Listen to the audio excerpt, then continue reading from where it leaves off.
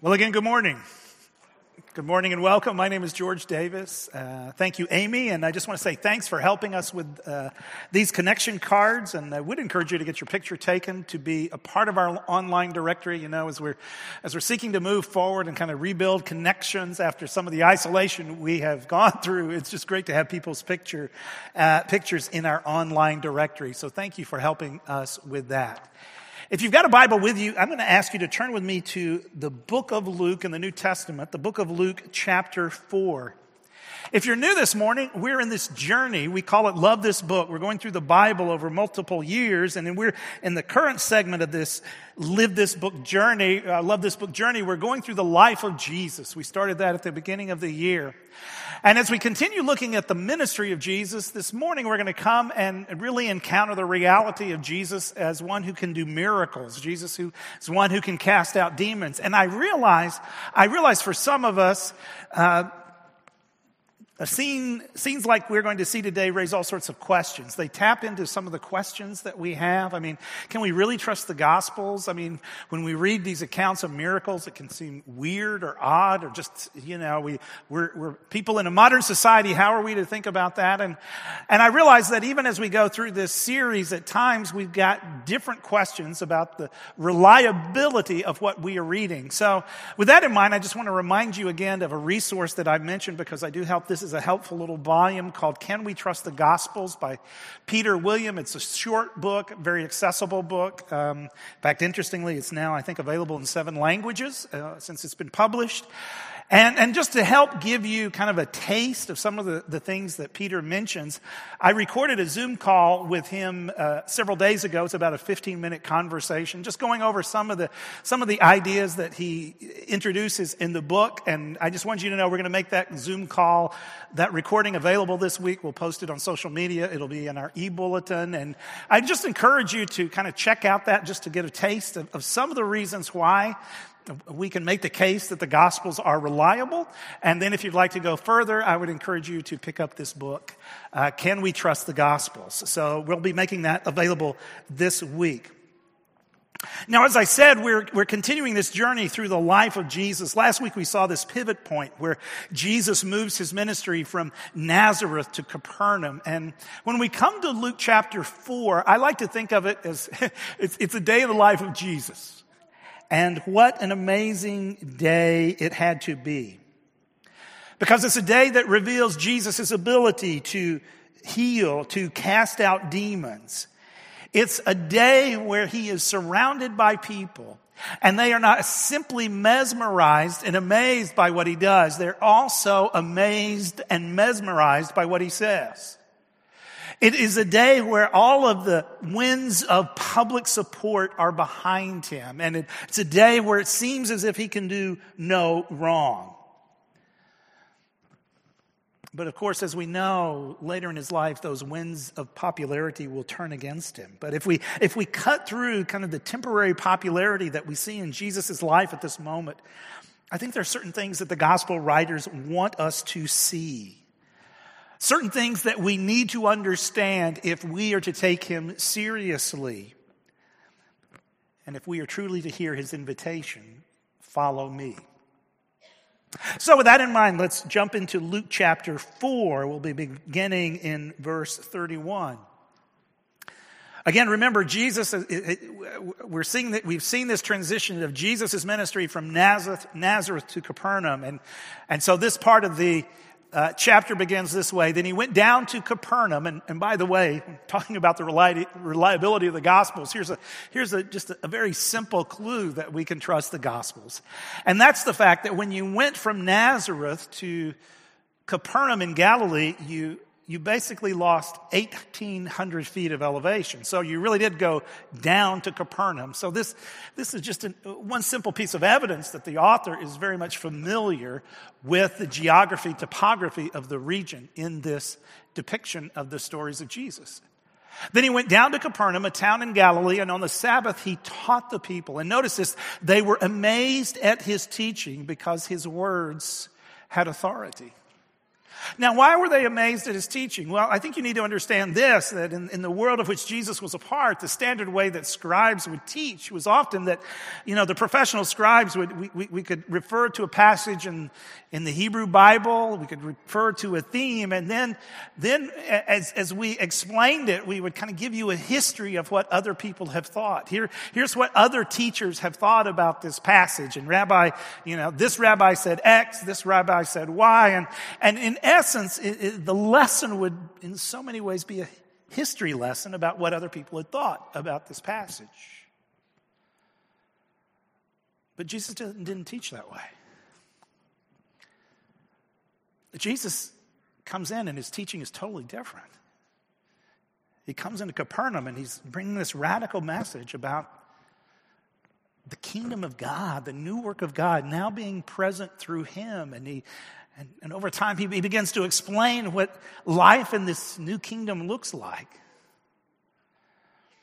He's not giving us a history lesson about what other people had thought. In fact, this is the individual who could boldly proclaim, "You have heard it said, but I say to you." And somehow in his teaching, he was connecting with people and where they were at. He was talking about this kingdom of God and the way it transitions into your life and what it means to be a part. And they just never heard anything like this from this man who's now come into their community. But not only were they amazed at his teaching, they were also amazed at what he was able to do. In the synagogue, there was a man possessed by a demon, an impure spirit. He cried out at the top of his voice, "Go away. What do you want with us, Jesus of Nazareth? Have you come to destroy us? I know who you are, the Holy One of God." And it's really interesting. In so many ways in the Gospels, it's the demons that get who Jesus is first. "Be quiet," Jesus said sternly. "Come out of him." And then the demon threw the man down before them all and came out without injuring him. Now notice here just the authority of Jesus' words, right? He speaks and people are amazed by his teaching because he's speaking in a way that connects to them and in a way that they're not accustomed to hearing. And furthermore, he can speak and exercise control over the demonic realm. Now to help us just kind of conceptualize this scene, this day in the life of Corinth, let me show you this picture. So this is a scene from ancient Corinth that you can visit today, and the white stone building in the background is actually a synagogue in Capernaum. It's not the synagogue that Jesus would have entered. It's not that old, but the synagogue Jesus would have entered was on that location. In fact, you can actually see some of the remains of that when you visit. So that's the background. In the foreground, you see the kind of the basalt rock, and this area would have been part of a neighborhood in ancient Capernaum. And not too far from where this picture is taken would have been the house that many believe was actually the house of Simon Peter. It's literally less than a minute walk from the location of the synagogue to what is believed to be Peter's house. So all that is taking place on this day is taking place in a very small area. Right? Jesus of Nazareth has come into Capernaum and he's teaching in amazing ways. He's doing amazing things and he's invaded this ordinary, everyday neighborhood. What an amazing day it is. And then the day continues and we read this. Jesus left the synagogue and went to the home of Simon. Again, this is just a short walk, most likely. Now, Simon's mother-in-law was suffering from a high fever, and they asked Jesus to help her. So he bent over her and rebuked the fever, and it left her. She got up at once and began to wait on them. At sunset, the people brought to Jesus all who had various kinds of sickness, and laying his hands on each one, he healed them. Moreover, demons came out of many people shouting, "You are the Son of God." But he rebuked them and would not allow them to speak because they knew he was the Messiah. So on this amazing day, people saw the reality of the uniqueness of Jesus. They heard this authority in his teaching they'd never heard before. They saw him control and exercise control over the demonic. They saw him bring healing. And obviously what happened was, first there was Peter's mother-in-law who was healed, and then word began to spread. So in this tiny neighborhood, right, there was this influx of people and this amazing experience of healing and transformation. What a day this was. Now, what exactly are we to learn from this day? Why is Luke telling us this? Why are the gospel writers telling us this? What does he want us to see? Well, there are many ways we could answer that question, but let me just highlight a couple of things for you. First of all, I think these scenes reveal Jesus' power and his passion. First of all, they reveal his power. Again, remember, people, they were hearing him, and it's like, I've never heard anybody teach like this before. I've always heard scribes teach, but it was like, boring. But he teaches in a way that I'm drawn in. He teaches in a way that connects to my real life. He teaches in a way where I'm being invited into this new reality. I'm not sure what to think, but I'm being drawn in. And not only were they amazed at the power of his words, they're amazed at the power of what he's able to do. But if you had been in that crowded neighborhood on that day in Capernaum, not only would you have been witness to Jesus' power, you also would have been witness to his passion. His passion for people.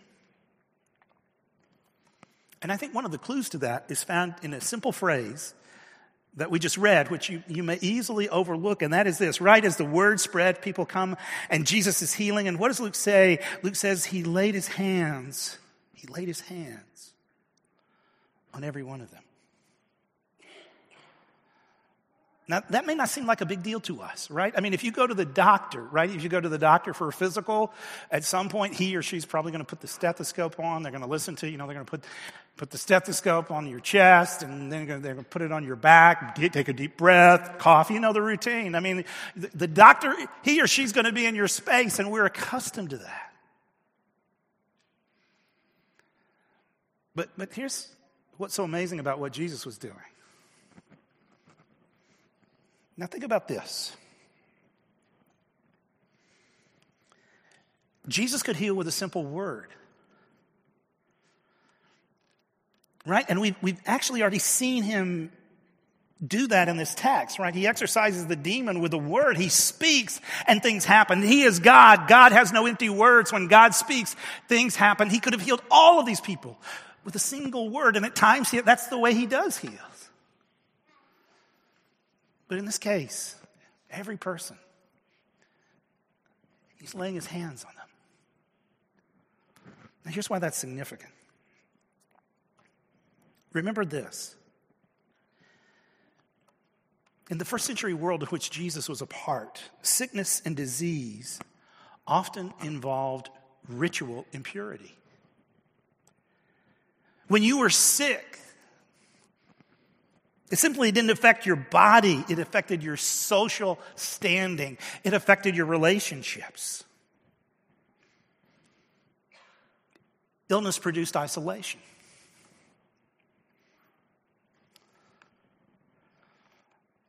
Yeah, here's Jesus. And one by one, he's laying his hands on them. And one by one, he is not simply restoring them physically. He is restoring them relationally. He's not simply restoring them physically. He is restoring them to community. He's giving them their humanity back.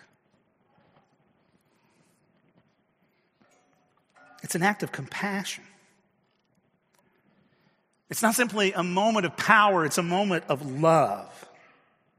And so I think the gospel writers, in telling us these scenes, they want us to see Jesus' power, but they also want us to see his passion.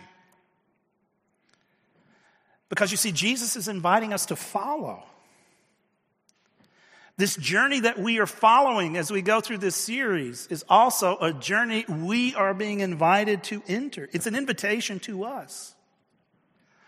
But for us to take that invitation seriously, we have to understand who he is. We have to understand his power. And we have to understand his passion. Because you see, he's calling us to a different way of life. He's calling us to a life where we acknowledge our sin and brokenness, where we release our assumptions that we can control life on our own. He's calling us to a life where we release our sense of self-sufficiency and receive his grace and forgiveness. But to do that, we have to understand who he is.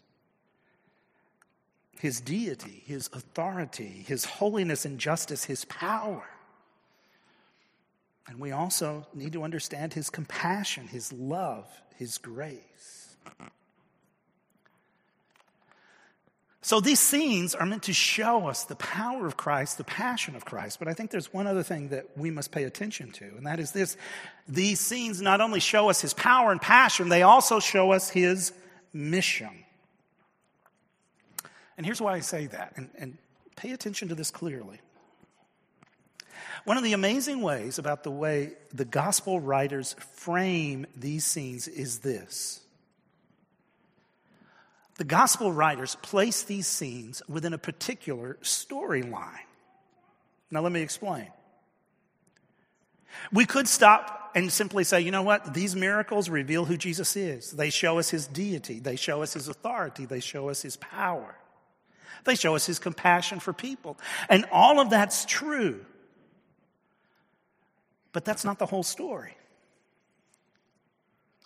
Because the gospel writers show us more than simply Jesus' power. They also show us that God, through Jesus, is fulfilling his promises. Let me just show you. So when Matthew records these scenes from Capernaum, he also adds this explanation, right? As he's talking about all that happened on that day, he says this. This was to fulfill what was spoken through the prophet Isaiah. He took our infirmities and bore our diseases. Now, of course, Isaiah is a very famous Old Testament prophet who was critical of his own nation in a variety of ways. He understood their sin. He realized that the nation would go into exile because of their disobedience. But particularly in the second half of his book, he anticipates a day when God is going to do something new. Literally a new creation. When God is going to send a redeemer, a deliverer, an anointed one who will bring about restoration and renewal. One day God's kingdom will be restored. And Isaiah talks about this vision of God's promises and this vision of fulfillment in a variety of places. And what the gospel writers want us to see is, look, the fulfillment of these promises is now taking place. It's not just that Jesus has power to do one-off miracles. No, it's the fact that Jesus is fulfilling God's promises. This plan of restoration is now underway. Even as we see that in Matthew, we also see it in Luke. For instance, before you get to this day in Capernaum, we see Jesus in Nazareth. And as he goes into the synagogue in Nazareth and he reads from the Hebrew text, what passage does he read? It's Isaiah 61. The Spirit of the Lord is on me because he has anointed me to proclaim good news to the poor. He has sent me to proclaim freedom for the prisoners and recovery of sight for the blind, to set the oppressed free, to proclaim the year of the Lord's favor. Luke is saying, look, the miracles I'm about to show you in Capernaum are part of this bigger agenda of God fulfilling his promises, just like Isaiah said. And then you get to the end of this day, and here's how Luke records it in Luke 4:41 and following. At daybreak, Jesus went out to a solitary place. The people were looking for him, right? I mean, after all, he's done these amazing things. We need to see more of this. We want more of this. They were looking for him. And when they came to where he was, they tried to keep him from leaving them. But he said, I must proclaim the good news of the kingdom of God to the other towns also, because this is why I was sent. And he kept on preaching in the synagogues of Judea. Do you hear what Jesus is saying? Jesus is acknowledging, look, I haven't come just to do these miracles, to impress you on one day in this little community of Capernaum. I'm bringing about God's plan of restoration and renewal. All of this is part of this bigger plan, the kingdom of God.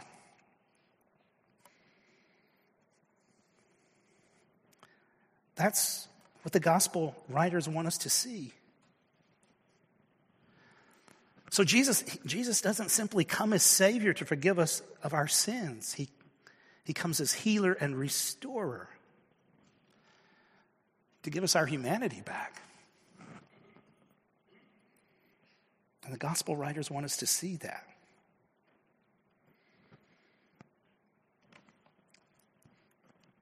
Now, if this is what the gospel writers want us to see, let's talk about what we should take away from these scenes. What do these scenes give us? And again, there are lots of ways to answer that question, but let me just highlight two. What are we to take away from these scenes? I think foundationally what we are to take away is a certain perspective on life. And the perspective these scenes give us is this: God's plan of restoration is underway. That's the perspective that we're to walk away from this one day in Capernaum. God's plan of restoration, rooted in these rich promises in the Old Testament. God's plan of restoration is underway. Now, I realize that in saying that, these scenes also raise all sorts of questions. For instance, the reference, right, to healings, to miracles, to exorcisms.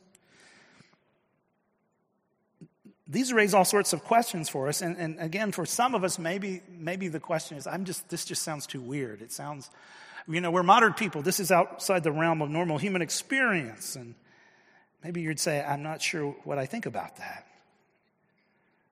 You're just naturally skeptical about these things. And I understand that. And again, I would refer you to this interview that we're posting, because one of the things Peter and I talk about is just the whole issue of miracles. But in the meantime, let me just challenge you to be open to this.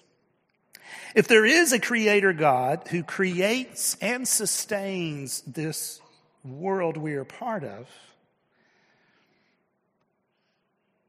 isn't it possible that he can continue to work in his creation in ways that will sometimes surprise us? Now, I realize maybe that's your question, but I think for some of us, the question when we read these texts and kind of wrestle with what's going on here is this. For some of us, the question isn't, do miracles happen? But maybe the question is, well,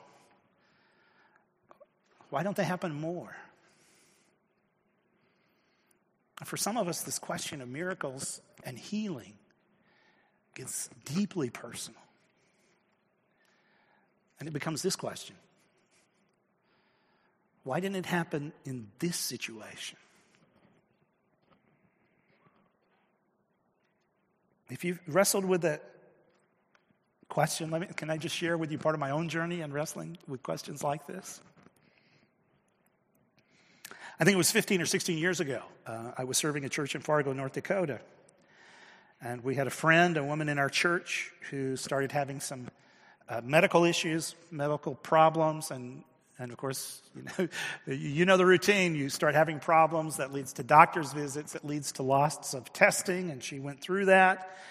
And then she had a conversation that none of us wants to have with our doctor, because she had one of those conversations where she was given a very severe, life-threatening diagnosis. And when this happened, our church family, our church community really responded. First of all, our church family really, I think, responded in some very tangible, concrete ways. How can we assist the family? How can we come alongside? But we also responded in prayer. We prayed individually. We prayed as a church community. And as our treatment plan was being developed over time, and other doctors were getting involved, there was also additional testing. And at some point in the testing, she was given this amazing news. There's no longer a problem. You can go home.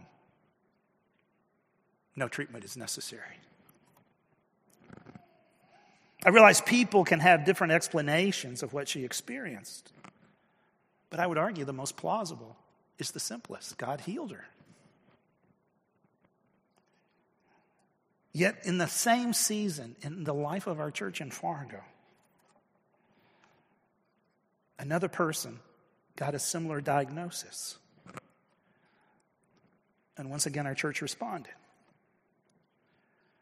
And once again, people just responded in tangible ways. We had this crazy garage sale. We wanted to raise money to help offset some of the unexpected medical costs that they had. And so Rose and I hosted this garage sale. And it's a misnomer to call it a garage sale because people just kept showing up with stuff. So it wasn't just stuff coming in the garage. It was stuff in the front yard and the backyard. And in a day's time, we raised over $10,000 at this garage sale.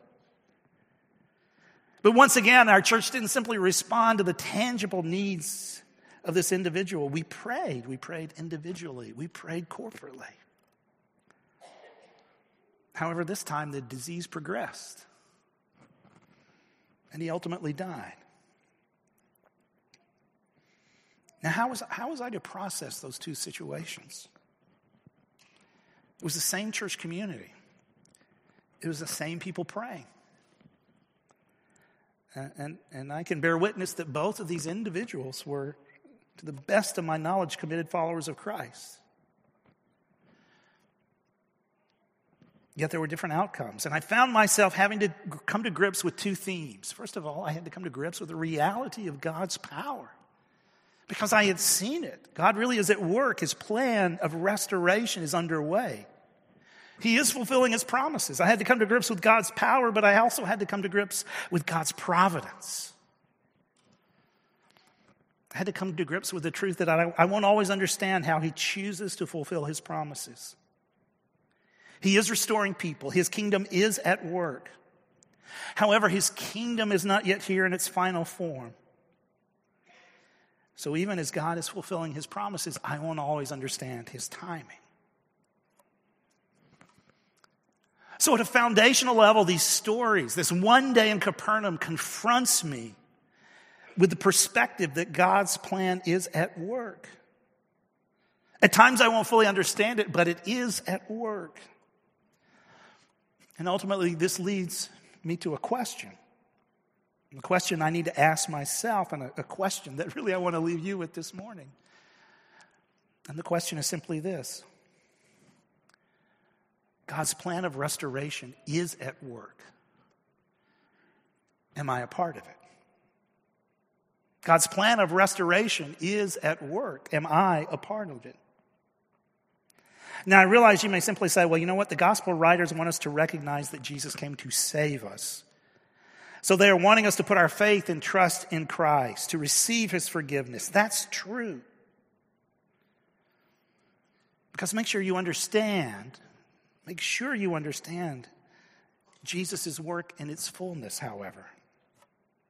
Because his work of salvation is ultimately a work of restoration. Consequently, his invitation is more than simply repent and believe so that you will spend eternity with me. His invitation is this: follow me. My kingdom, my work of restoration is already underway. Join me on this journey. So again, I find myself asking this question. God's plan of restoration is at work. Am I a part of it? For instance, am I open to his work in my life? Even as we started this year in prayer and fasting, part of the purpose was to make space for God to be at work. Am I doing that? Do I have relationships that encourage me to do that? Am I open to his work in my life? But not only am I open to it, am I desiring that for others? So simply put, I think a direct application among others of this passage is that we pray for healing of others when they face sickness or illness. But as I was wrestling with this text this week, it also kind of moved me in this direction. Am I an agent of his restoration, right? Am I open to his restoration in my life, but am I also an agent of that restoration in the life of others? This week I emailed a colleague who has done some helpful research and writing on the issue of Jesus and the Gospels. And I said, look, I'm going to be speaking on this issue of healing. How do you think about this? How do you work with your students on this topic? And he, among other things, underscored the importance that, God's at work, and we need to understand that. We need to pray for healing. But for me, he also expanded the conversation because he was the one that reminded me that through his healing, Jesus was restoring community. Jesus was healing that which had been broken. So I found myself asking this question in new and different ways, right? God's plan is at work. Am I a part of it? God's plan is at work. Am I a part of it in my family? God's plan is at work. Am I a part of it in my relationships, in my workplace, in my community? Do I reflect God's plan of restoration in how I engage the responsibilities of my life? Recently, there was some tension in a relationship that's very important to me. And in reflecting on that, I had to recognize and own how I had contributed to the tension in saying things in anger. And so this week I made a call, and part of our conversation was this: I needed to apologize. Why? Because God's plan of restoration is at work. And I want to be a part of it. Now, I realize in those hard situations, we can't control how people respond. But this needs to be the perspective that influences how we engage our responsibilities.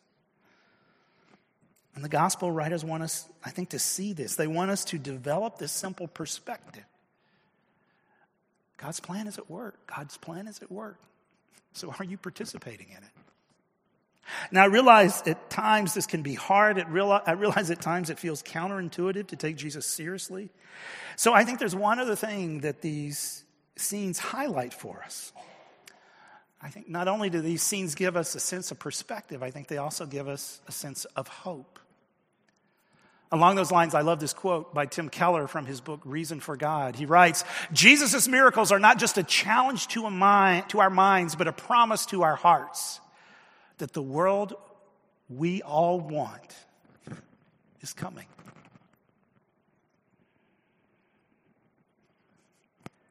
And I think the gospel writers would echo that sentiment.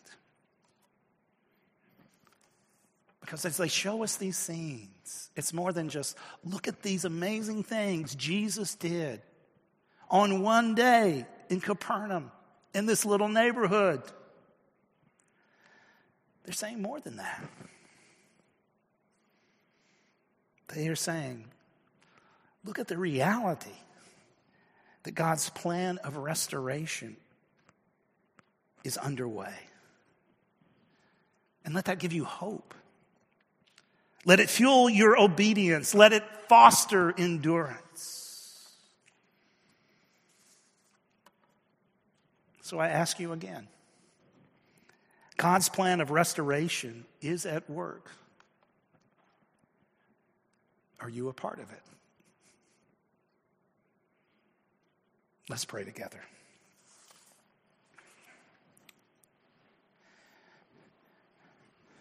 Gracious God, when we come to the scene in Capernaum, we see this amazing collection of scenes that show us the power and passion of Jesus.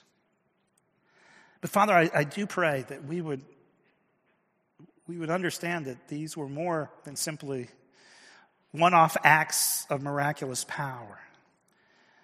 But these were signs that you were fulfilling your promises, that your plan of restoration is now underway. And Father, I pray that that truth could shape our perspective in how we engage our responsibilities. Father, as we gather today, some of us are kind of working through some hard decisions, or maybe we're processing some unique opportunities, or maybe there have been changes in our life and we're now figuring out what that looks like. We're making some decisions about the future for us vocationally, or future for certain decisions that we have to make. Others of us are dealing with some strain in relationships, maybe even our family. There's estrangement. And Father, in the midst of those things we're working through, in the midst of those things that maybe are at the forefront of our mind, would we wrestle with the truth that your plan of restoration is already underway? So what does it look like for me to participate in that as I deal with this decision, as I deal with this opportunity, as I seek to work through this complication or engage this relational challenge? What does it look like for me to be a participant in your plan of restoration? Father, I pray that we would wrestle with that truth and that perspective, and that we could do so with the hope and encouragement that you are truly fulfilling your promises. And I pray this in the name of the one who makes that possible. The name of the one who did those amazing things in Capernaum on that day, Jesus Christ. Amen. Again, I want to thank you for joining us this morning as we continue this journey through the life of Christ. And remind you also that as you leave, we're going to have members of our prayer team here at the front. I'm going to ask them to come down now. And maybe there is a place where you're kind of wrestling with, okay, now, what does it look like for me to engage this situation in light of this perspective, in light of the fact that Jesus' plan of restoration is now underway? If we could pray with you about that, we'd love the opportunity to do that. So just know we are going to be available here at the front. So now as you go, be reminded of this perspective again, this truth again, that God's plan of restoration is even now underway. So this week, let's participate in it. Amen.